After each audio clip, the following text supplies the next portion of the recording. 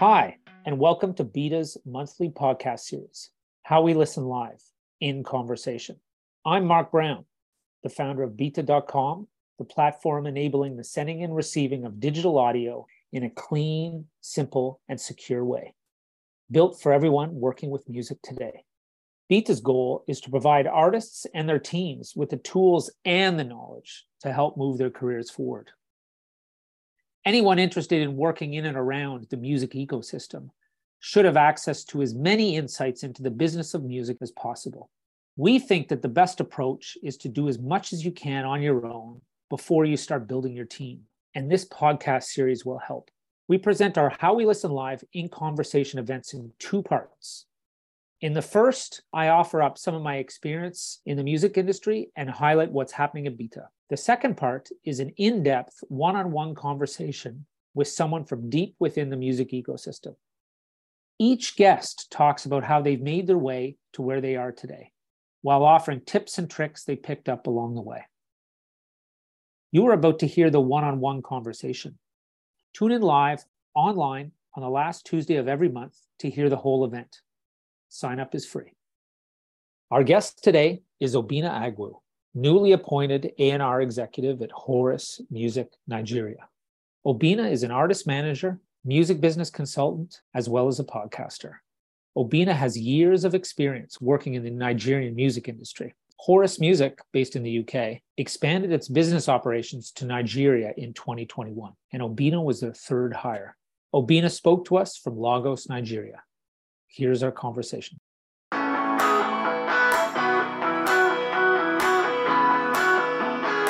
Obinna, are you there somewhere? Oh, there you are. Hello.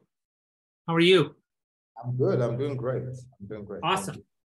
Yeah. So do you want to tell everybody where you are? I'm in Lagos, Nigeria. Yes, that's where I am. So we're quite far from each other here, me and Stockholm. And can you just tell us, give us one line about where you work and what your company does, just so everybody has an idea right out of the starting gate. Okay. I work for Horus Music. We're a music distribution company and label services company. And our HQ is in the UK, Leicester City in the UK. And we have other offices, Horus Music Brazil for the Latin American markets, and Horus Music Nigeria for the Nigerian and larger African markets. So Horus Music Nigeria started in 2020, but the larger company has been in existence for 17 years now. Big shout out to our CEO, Mr. Nick Dunn. Yeah, that's a visionary. So I've recently joined Horus Music from Boomplay, where I was a artist relations manager. We are passionate about working with new artists because we understand how lonely that journey can feel. So we're looking to offer service that wraps its arms around the artist more and offer way more support than merely getting the music onto the platforms and getting playlist pitches, So we're looking to deliver a more wholesome distribution service to artists. Explain how, sort of quickly, where you started and then how you ended up at Boomplay and then how you ended up at Horus. Because most people on these calls and stuff are always interested to learn how a short version of people's journey. It's funny, I heard you talk about your media, your radio business, being a plugger and all of that. So I actually did a lot of radio plugging in my early days. And funny enough, I didn't see anybody do it, but I just felt like it's got to be somebody who is helping the artist or who can help artists get their music onto the radio stations, onto the TV stations, And so I started to develop those relationships with OAPs and TV people. And of course, everything still stems from my love for music. So I really started knowing these people because I love radio as a medium, you know. And to digress a little, that is why podcasting, you know, that's why I find podcasting to be very relatable to my person, because I love the audio format. And yeah, so but I started out doing radio blogging, and then I got into management. I didn't know so much, but I just had the fire in me. And I happened to meet an artist at the time who I thought was incredibly gifted, and the world deserved to hear him. And that just inspired me to go on and just take on the role. And so I got into artist management from there. And, you know, I've worked with so many artists over the years, and consulted for a lot of record labels and other entertainment companies.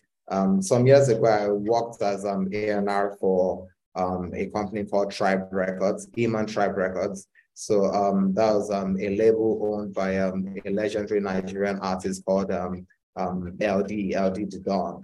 You know, so he's into tech now, not music anymore, but yeah, so that was fun. And I worked with Chocolate City years ago as well. So, and so many artists, you know, and so many I've worked in different capacities over the years.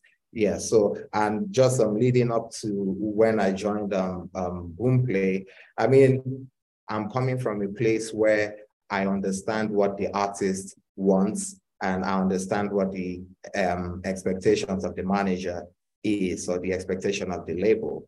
You know, so being in a place where I have to cater to these needs and try to sort them out and support them, the artist relations manager role at Boomplay just felt right, you know, for me. It almost felt like I'd been preparing for the role all my life. And yeah, and my role now at Horus Music is more so that, you know, because now as a distributor, you're working with artists, you're buying into their vision, you're speaking to managers all the time. And I feel so at home with it, because I'm literally talking to a manager, and I am still a manager even with my job, you know. So I'm still a manager. So I understand the expectations of the artist, I understand the worries of the artist, I understand how lonely the journey can feel. So that is what makes it easy for me to, you know, put myself in a position to offer more for the artist, because it's a really tough journey. So I guess after doing my personal hustle for so long, and running around on the streets, or hustling on the streets, you know, going corporate is like what is next for me. And companies are always looking for experienced hands, passionate hands, and this is where I am now, you know, and I'm loving it. Cool. Okay, like, so, because this is interesting, I like how you say that, oh yeah, I've had all these jobs, but I'm basically just serving artists. You know what I mean? Like, I've had many different jobs, but I've had the same job the whole time. Explain what artist development's like especially in Nigeria. You were saying that people want to move way more quickly. Yeah. And I think that's a big, that you were comparing it to, say, something like in Europe or in North America. Do you want to talk a bit about that for people who maybe don't know? Yes, I definitely want to speak about it. And it's interesting to me, because I find that these are very economic reasons, you know, or economic outcomes, because you find that people don't have the time, you know, or the patience to put in the work that it's going to take to develop their music, because it's like life is literally coming at you every second. So you don't have the luxury of taking time and just chill and just working on your music, you know. So it's not a lot of people who are picking up instruments. It's not a lot of people who are doing vocal trainings. It's not a lot of people who are taking dance classes, you know, all these things. So you find that superstars or stars develop right in front of the eye of the public. You know, like you see people who break into prominence getting their stagecraft right in front of you, or fine-tuning their recording or fine-tuning their sound as they go. And ideally, these are developments that should be done outside of the eyes of the public. So I find that people are not able to put in the time because there's just no time for that. And it's like the environment doesn't have patience for that level of diligence as well. You need to get it, and you need to get it now. And so part of the downsides of that is that people really put out music hoping that the first song they put out blows up, you know, but the truth is it might be the 10th one, it might be the 100th one, you know, so that is what I find. Are there any advantages to this impatience? Like, in the sense, do you think it maybe creates a better relationship between the artist and the fans? That, because like you're saying, if there's a bit more maybe money around or time, people hone this mystique in the background and then present it to the public. But the way you're explaining it is this: it's like, here it is, it's not right yet, but maybe in 2 weeks it will be. Is like, so does that create more of a vibe in some ways, or do you think it's just a negative thing that people aren't, they're out there doing things before they're ready? I mean, I think the marketplace is the marketplace, and people expect to get the very best from the shelf every time.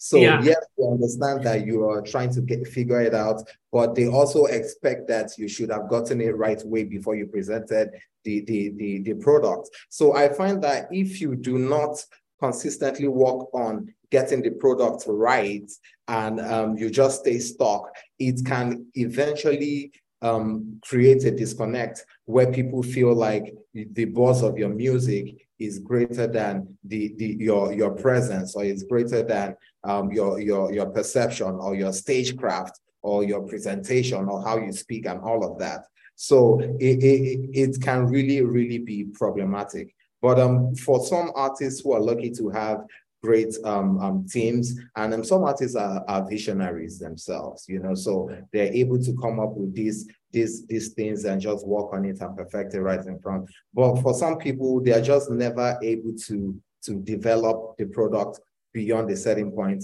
and it ends up, you know, being a problem. For some, it shows up in ways where they are not able to sustain the hits that they've made. You know, they're not able to sustain the buzz. Or some people are so popular and they have big songs, and then you watch them on stage and you feel like, wow, I need my money back. When people feel that way about an artist 4 times, 5 times, it gets to a point where they're no more excited to even see the person on stage at all. I think it's interesting that the artists are they want to move fast. And then the audience is saying, well, if you want to move fast, you're going to have to deliver. And I think it sounds like it creates a level of excitement, which I think is, you know, if everybody's waiting around, I want to see a perfect artist and I want to be the perfect artist, maybe things don't get done. So I think it's an interesting dynamic. So how many tracks are released a week, do you think, in Nigeria? Way more than 100, right? A lot of tracks. Yeah. I mean, and just from my time at Boomplay, and Boomplay being a major player in the streaming scene on the continent. I mean, every song that is on, at least in recent times, every release that goes on Spotify, goes on Apple Music, goes on Boomplay as well. So it's a good way to say how much tracks are coming out. So for the rest of Africa, sometimes you find that the other offices of Boomplay, maybe in East Africa or some other place, maybe they're not so busy because it's just not a lot of releases. But in Nigeria, it's a lot of artists who are trying to make music, a lot of passionate young artists. Like, the one thing we do not have in Nigeria right now is a lack of talent and willingness to put out music. So I like to think it's very different from other parts of the continent, really. Is South Africa where the music business has been traditionally? like a well-developed music business for decades, or like? The music business, South Africa's music business is very, very, very, very advanced, you know. So all the big labels, even the big movie production houses, you know, like these are the type of partnerships that you see in other countries, even like Nigeria, and they are hugely celebrated. But these companies have been in South Africa for 80 years, 90 years, 100 years, you know. So yeah, the structural wise, the South African music industry is definitely a much advanced one than ours, but we're catching up. Like, but you remember we were talking about, I think it was like we used Fela Kuti as an example, like sort of back then, like, you know, 60s, 70s, was the situation that labels would sort of do A&R, check out what's going on, find an artist that was good, and then not really invest in the local infrastructure. It was more, oh, this artist works for our label, we can take them back to North America and make them, or Europe, and make them more popular there. So that's one part of it. But then is the other part that over the last 30 years, have people from, say, Nigeria or East Africa, for example, have they felt forced to go to South Africa because they believe that the music business is there? Does that make sense? Like, music-wise, South Africa has never offered huge potentials for scaling or for growth for a Nigerian. Okay. You know, so we're usually targeting the US or the UK, you know, and Nigerians are everywhere in the world, which is another factor that that has greatly helped Afrobeat's huge success now, because Nigerians are everywhere and we are very flashy and we're very proud of ourselves and our music. So it's only a matter of time before this whole wave came. So yeah, but South Africa, I mean, South Africa definitely has some contribution, you know, and like years ago, I remember video production was at a certain level, you know, and then ambitious artists in Nigeria started to say, it appears these South African guys make better videos because their videos look really good and we want to, you know, play at that level. And so a lot of Nigerians started to go to South Africa to make videos, and that became so huge that it almost became like another industry of its own. You know, I'm sure in exchange, millions of dollars happened in years just off of Nigerian artists or Nigerian labels going to South Africa to make videos. You know, so and that quality helped to push our music further as well. You know, so until Nigerians started to figure out how to do it in Nigeria using, you know, top-notch equipment. But yeah, in that way, South Africa definitely, you know, contributed in some way. If traditionally on the continent, like South Africa had a lot of the knowledge and was the center, where were Nigerians looking for their to learn things? Do you know what I mean? Because I think that is also quite a common problem, isn't it? That people want to do things, but they don't know how to do them. Like they haven't met anyone who's been a superstar. Do you know what I mean? Like, and so did people who made music in Nigeria, they thought, oh, I'm going to look to other places.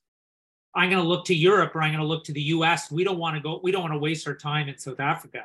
I mean, you have to give it to the Nigerians. Nigerians are very resourceful. Nigerians are very resilient, you know. So we're like, we have to figure it out. We have to find a way to push this thing, because it almost feels like a ceiling after some point, and you're like, wow, we need to get beyond this. I mean, after the South Africa wave, Nigerian artists started to want more and started to get more ambitious, and then, you know, we left South Africa and started to make videos in Hollywood, in Monaco, in different exotic parts, working with big directors, you know. So that says a lot about the spirit of the Nigerian, and that resilience is part of why we are enjoying this success right now. Over the years, there's been a lot of capacity building across board, from the video production side to audio. Although I still feel like, you know, a lot more work could be done within the audio. I don't like that in Nigeria right now, the idea of what a studio is just like the most minimal setup. But then again, the upside of this is that we are not waiting for perfect situations before we make music and put it out, you know? So, yeah. It's get it done, get it out there. Okay, like you said, you were a radio plugger. And was there, this is, I'm assuming, a handful of years ago, right? Like, but did you say there were no radio pluggers at that time, or were people not really doing that in Nigeria? People were not really doing it at the time, you know, and it was for some time, it was very profitable, you know, for me. Yeah, people weren't really doing it at the time. But I think there was this other company that introduced something fresh and beautiful within that space. It was a company called Hype Nigeria.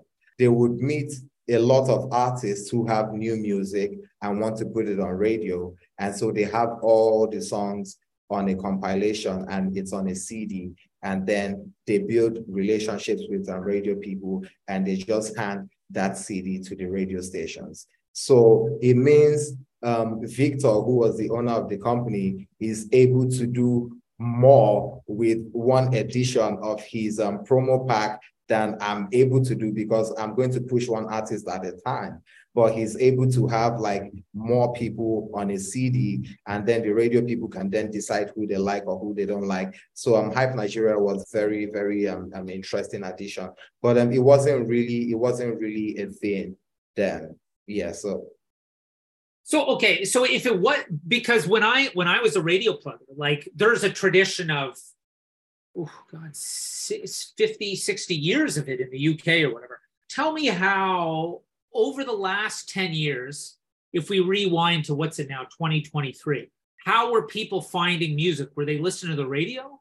And then what has changed over the last 10 years? Why is Boomplay popular when there are all these other platforms?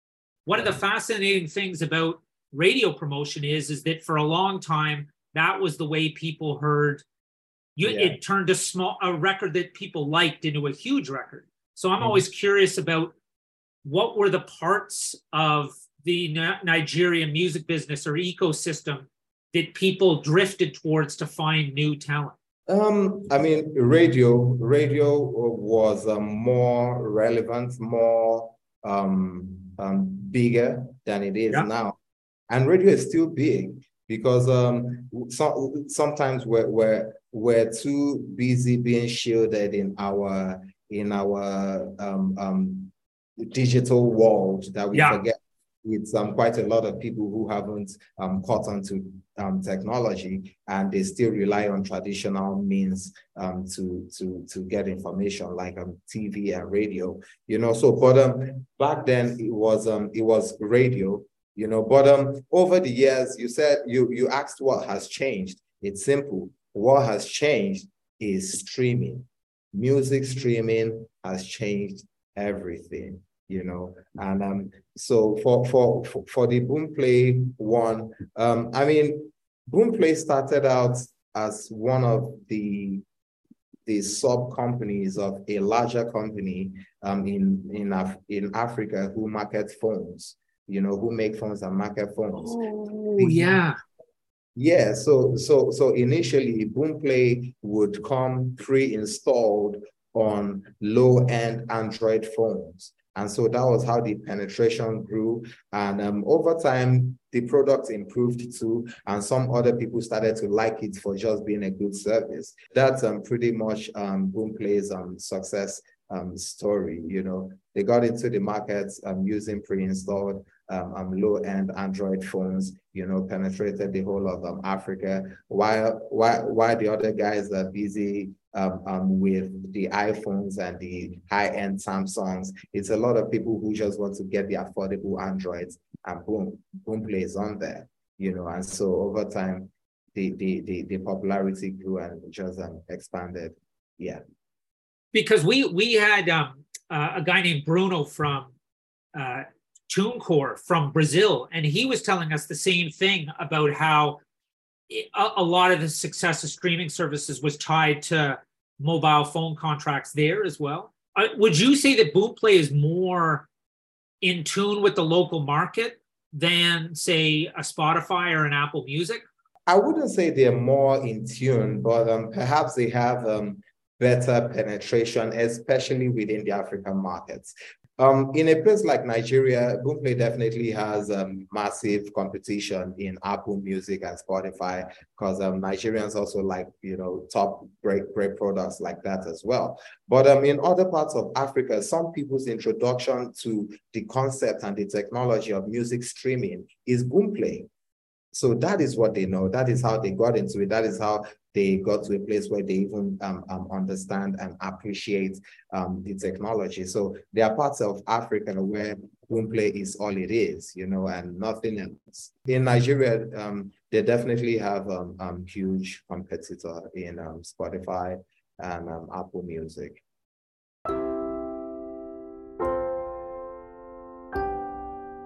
We'll be right back after this break.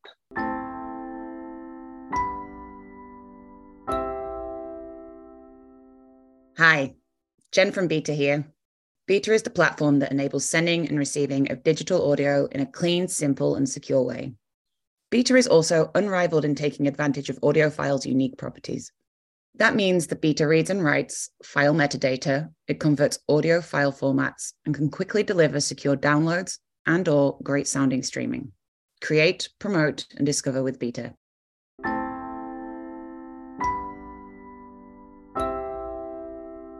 Tell me about the artist experience at the moment in Nigeria. I find that the young artists, the younger artists are very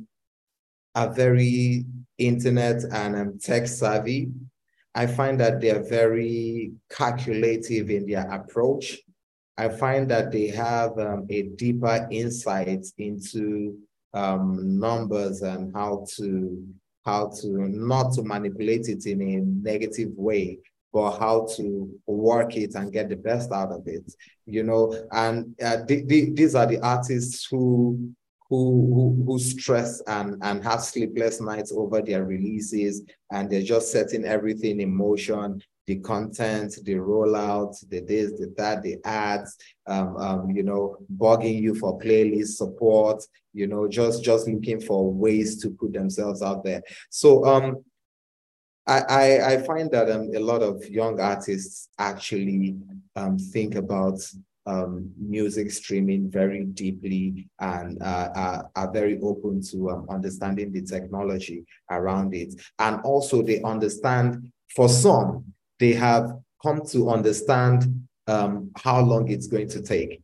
And that has sort of like given them patience and confidence to just do what needs to be done. Over time, they have seen, okay, every time I do this, this is what happens. All right. So I need to consistently do this to build. And so they just ease into the journey. But generally, I feel like in this age, the artists who are going to win are the artists who come into this knowing that it's going to be a lifelong journey. And so you might as well just lean in and sit in and get comfortable and build something, build a fan base, build a following, work on your music, because for some people, they're going to put out one song or two singles and it's going to go boom.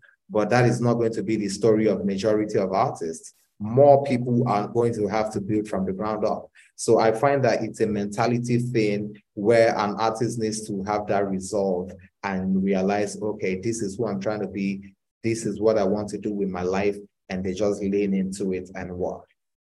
Do they want to sign to a label? Do they want to get that kind of support, or are they just looking for support wherever they can get it? It's not business as usual. And another thing that has changed within the streaming era is how artists view record deals and the level of importance that they attach to it. Some people are very independent minded and they're already thinking, you know what? I know what I need to do. I have a team, I have a blueprint. I just need money. I just need some funding. And if you can give me this funding, then I wouldn't need to go and have this huge arrangement with this guy who is a record company and who is going to end up owning some of my rights or all of it and all of that.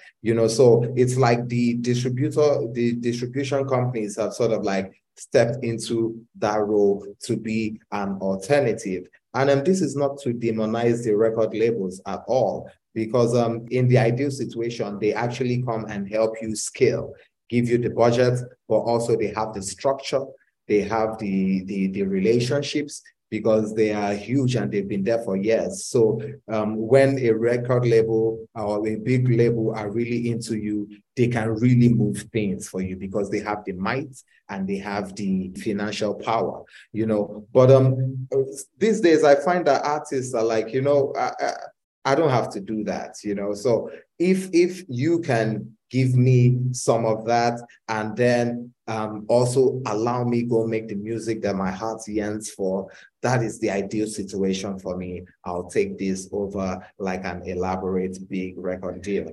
And also in a place like Nigeria, it's not hard to see why artists are not so keen on the conventional record deals anymore, because we have had some successful ones. A lot of them didn't end well. Either you have a disgruntled investor who feels like they put in money and nothing came out of it, or sometimes the investor puts in money and then the artist blows up, and then for some reason they're just not there to partake of the gains, or you have the artists who feel like, oh, you just signed me and you did nothing for me, you didn't have money, you lied to me, you didn't spend on me, you didn't do nothing, So we've had quite a lot of those type of stories. So now when an artist hears that they can get some funding, maybe not the kind of funding or support that a label would have given them, but something good enough for them to keep it moving without having to give out their creative control or their music or their rights, or even just the back and forth of this person who is trying to invest in your music, it just feels better. For the brilliant artist, deals are different. So you're still discerning enough to know when a record label is offering you a good deal. But also, I find that things have improved also, because I remember years ago, I would struggle to find entertainment lawyers. But right now, we have so many young, passionate people who are music lawyers, and they are doing amazing things, from the label sides to handling sync deals to working with artists and all of that. So generally, there's more knowledge. The artist is more knowledgeable. Their handlers are more knowledgeable, and then we have more lawyers.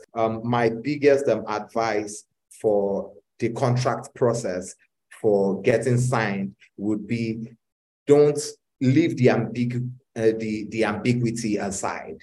Let everything be clear. This is how much my project needs. In 6 months, I want this amount of money to be committed to this. These are the producers I want to work with. These are the type of videos I want to make. If in 6 months you're not able to do this, it means I should walk away.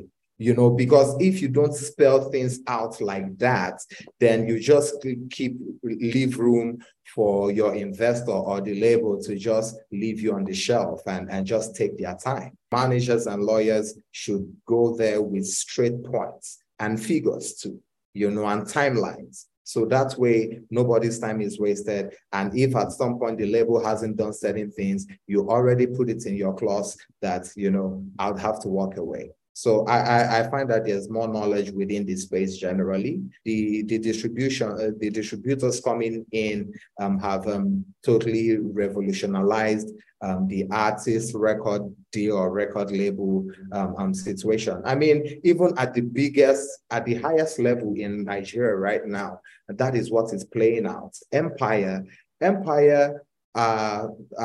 is possibly top 2 earners in Nigeria right now, because the biggest guys are on Empire. Olamide is on Empire, Kiss Daniel is on Empire, Fireboy is on Empire, Peru, like so many people. And that is what attracts the artists. Like, you don't have to get into this elaborate record label deal with me where I own your music indefinitely and all of that. No, no, no. I'll make money available. You want to teach your Amari video? We're going to pay for that. We're going to do all of these things, and then, find a way to recoup and support you and make you feel like you have label support, but you haven't quite penned down a conventional record label deal. So even at the highest level of Nigerian music right now, that is pretty much what is happening. Do you all offer funds for marketing and stuff? Like, how do you, as a company, look at that kind of stuff? If an artist is eligible, usually our eligibility requirements are like, say, at least if an artist is able to constantly or consistently make at least $100 monthly, we consider that good enough to step in, or in other terms, anything from 25, 30,000 real monthly active listeners on Spotify, that way we consider that as enough listener base for us to have a fruitful partnership. So yes, we definitely offer advances. Not a lot of artists are going to be eligible, but also we don't just wait around for when the artist is eligible. So we also, I'm a builder, I've never run away from an opportunity to start from scratch. So we are also very open to working with the artists and planning with them and strategizing with them and just consistently putting music out and building the community up until when they're eligible for an advance, but also the hope is that, things pick up even much faster and the artist doesn't even need us for that type of financial backing. So you're saying, like, I'm a new artist and I need sort of like 20,000 monthly stream, like, active listeners, like all that, to get my foot in the door. Like, how do you think I should get there? What are the mix of tools? What do people do? Is it playing live or is it making videos, YouTube? Like, what do you like? It's everything. It's everything. Yeah. Deploying everything in your in your arsenal. The first thing being to consistently put out music. I feel like because it's so many people putting out music or trying to make music, you need to show that you want this more than the next person. You need to be consistent with how you put out music. And I find that putting out music also, besides the obvious mathematics of it, where the more music you have out there, the more money you can earn from streaming. But I find that the more music you have out there, the better your chances of building a strong following, because one song isn't enough to make somebody a fan. So just consistently putting yourself out there, and also that balance between digital and physical or the real world. Yes, do all that good social media stuff. As Horus, we're going to help to position you for global playlisting and all those type of things. But definitely go outside, meet with your fans, create something, build a fan base. And I find that is where artists struggle. Some people can do it without necessarily putting on a show. So just find out what works for you. Are you good with social media? Does content creation come easily for you? Lead into it. You're oftentimes just one cover or one good content away from a short viral moment that then makes other people to go check out other stuff that you have doing. But the harder route is to, think of how to build a fan base. Start your mailing list. Get a small pub, get a small venue in your neighborhood and perform once a month.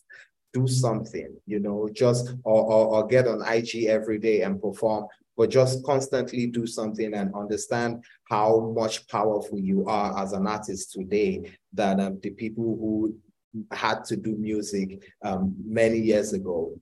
From the comfort of your home, if you deploy social media properly, get on TikTok, get on Instagram, you can really do something for yourself. And wake up, wake up, wake up. TikTok really is very important in music promotion today. It is not what a lot of people want to hear, but that is a powerful, important platform. So learn to figure it out. And it's okay if you can't, but just, think about social media very much and tell stories.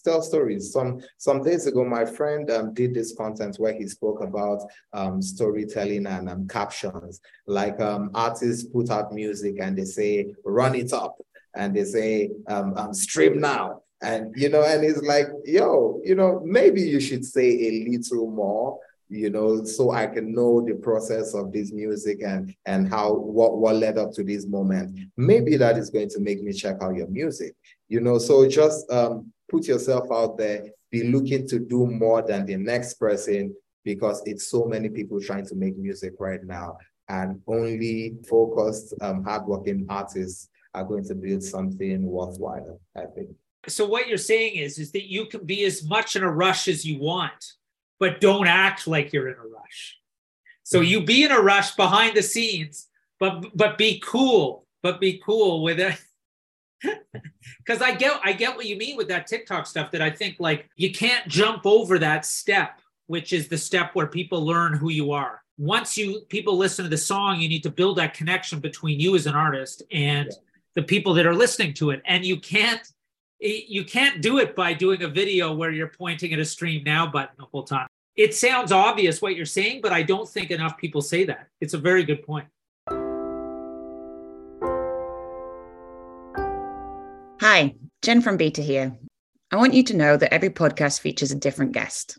They each offer up a unique perspective from deep within the music ecosystem. Like Mark's talk with Corbin Asbury, the label relations manager at YouTube. YouTube is the second largest search engine in the world, but how can emerging artists best maximize the platform? Mark and Corbin go deep into how YouTube can help. Corbin also answers some great questions from the audience. Go listen to that episode and make sure people can find your music.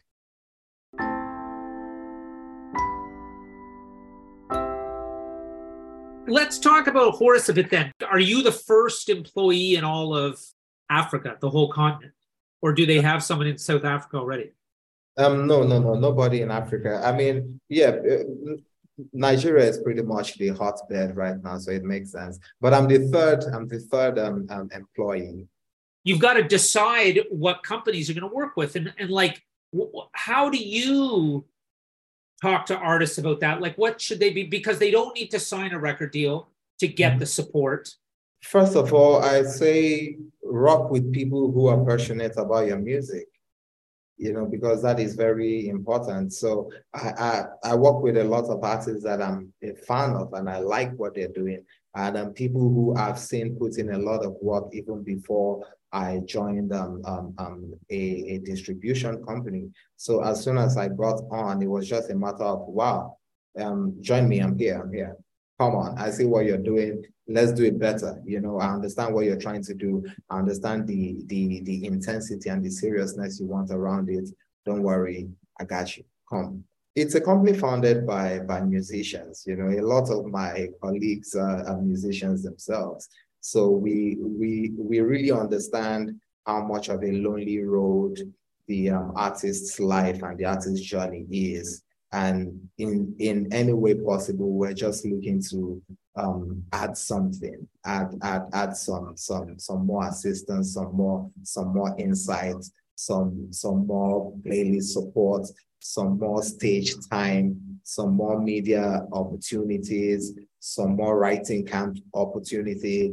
Like that is our approach. Basically, anything that we can do for the artist, we are going to do for the artist, even if it's not traditionally part of what a distro should do for an artist, because ultimately, if the music does well and anything that puts the artist and the music out there comes back to have an impact on the streams, so we're not just going to end the relationship after the uploads are done or after a few playlist support.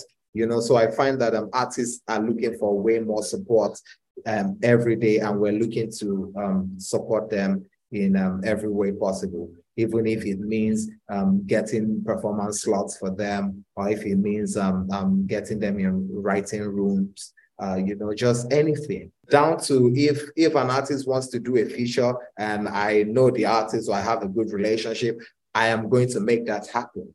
So more and more, I find that we're having to do more for the artists, and just step into that big brother role, Everything we're talking about supporting artists, that is, I guess, what A&R is. You've done this job, in quite a few different ways, but I'd like to just get your thoughts on that a bit more. Like, what do you think A&R is today? Like, does it exist in the way it used to, or is everybody helping with that, or does that sound ridiculous? Or just sort of give me some of your thoughts, and I'd like to talk about it a bit more.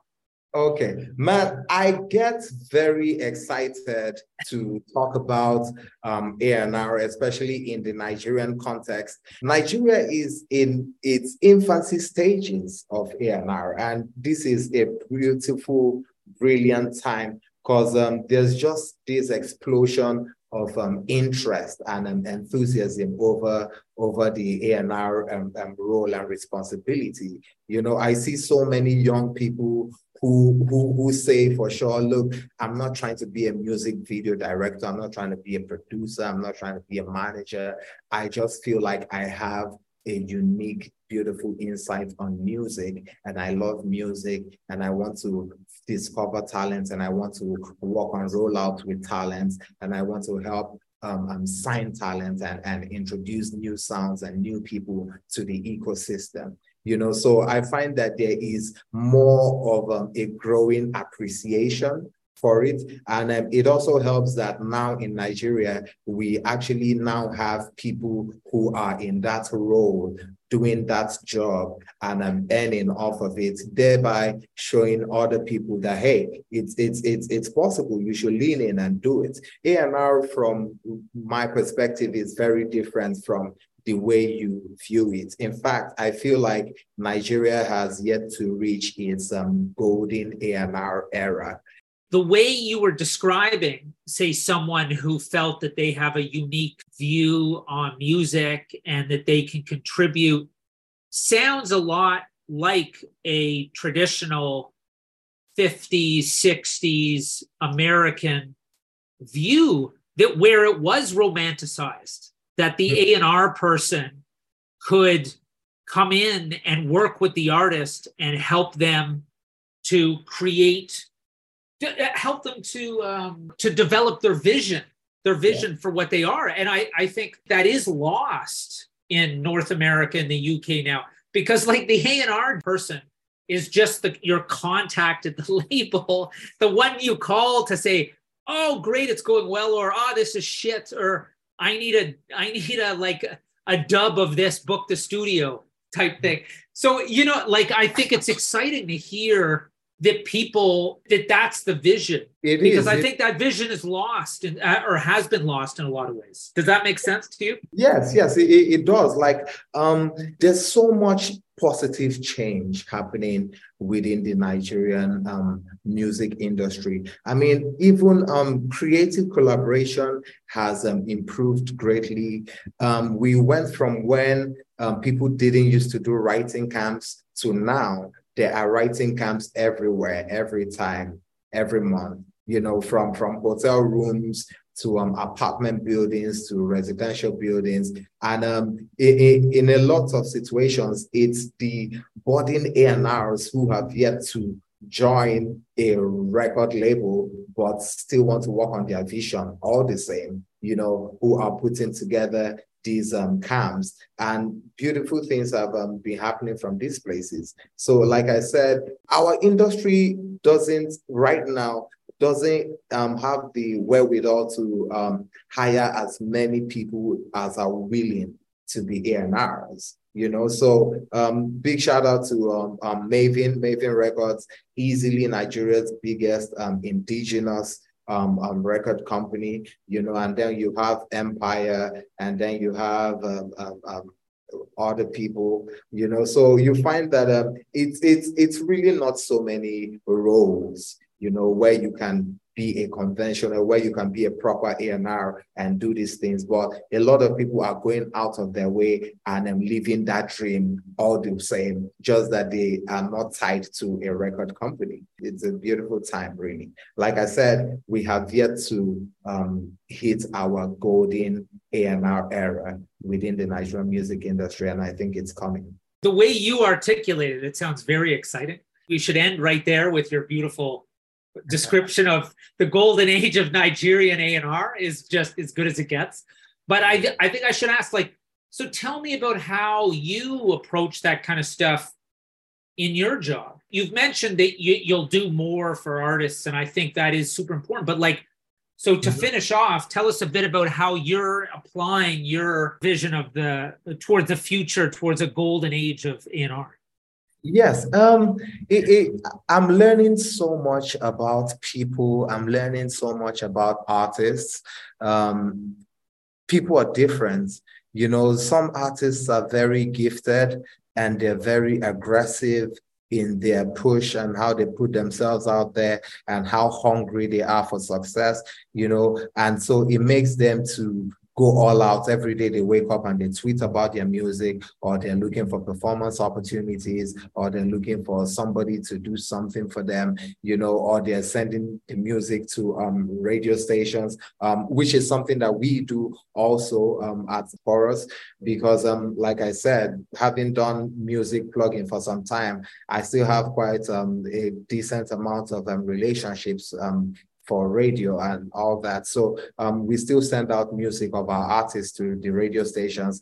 But payola, like everywhere else in the world, is a problem here as well. So it's not like we send it out and put huge budget behind it. No, we just send it out to the idealistic OAPs who believe that people shouldn't have to pay for airplay, and it's still a lot of those. Just one question: are you in the golden age of payola? Is that?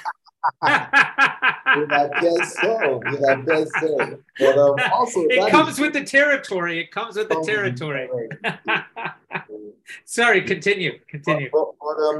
I find that the A&R role in a distribution company is very, very interesting, and I love it.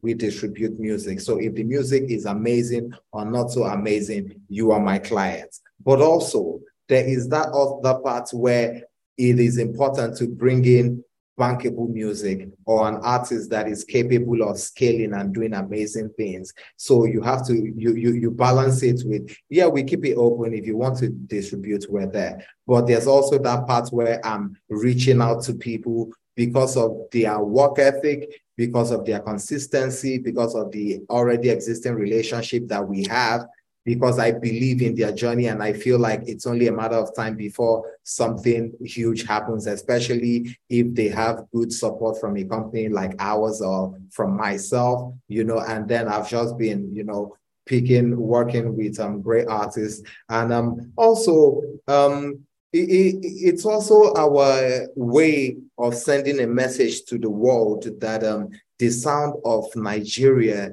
is much wider and much, much, much greater than Afrobeats. Afrobeats is beautiful. Afrobeats has knocked the doors down, and now it's time for everybody to run in. Well, that's brilliant. Thanks so much. It was very inspirational, which is the way I like it. Also, we didn't talk about the Listening Sessions podcast. Yes. No, tell everybody about that. I'm sorry.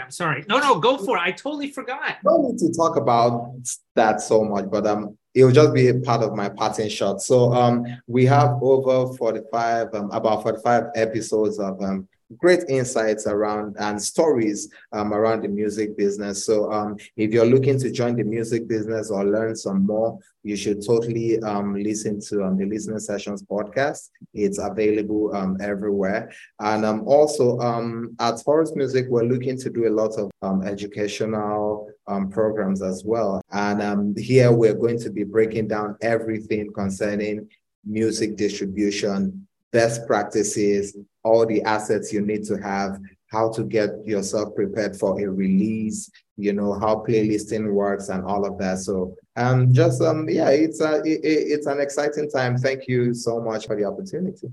Thanks so much for coming, and we'll see you next month. Yeah, thank you.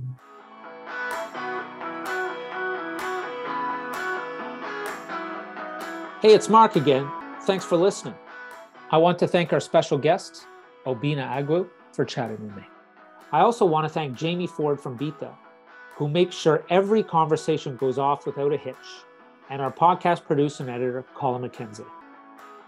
Our music is by Finn Productions and Oliver Liu. The How We Listen Live in Conversation podcasts are brought to you by Beta.com. Beta enables sending and receiving of digital audio in a clean, simple, and secure way, built for everyone working with music today. The live online series takes place on the last Tuesday of every month. Free to sign up and attend. Come and join the conversation. Go to Beta.com for more information. Thanks for listening, and get in touch with any questions.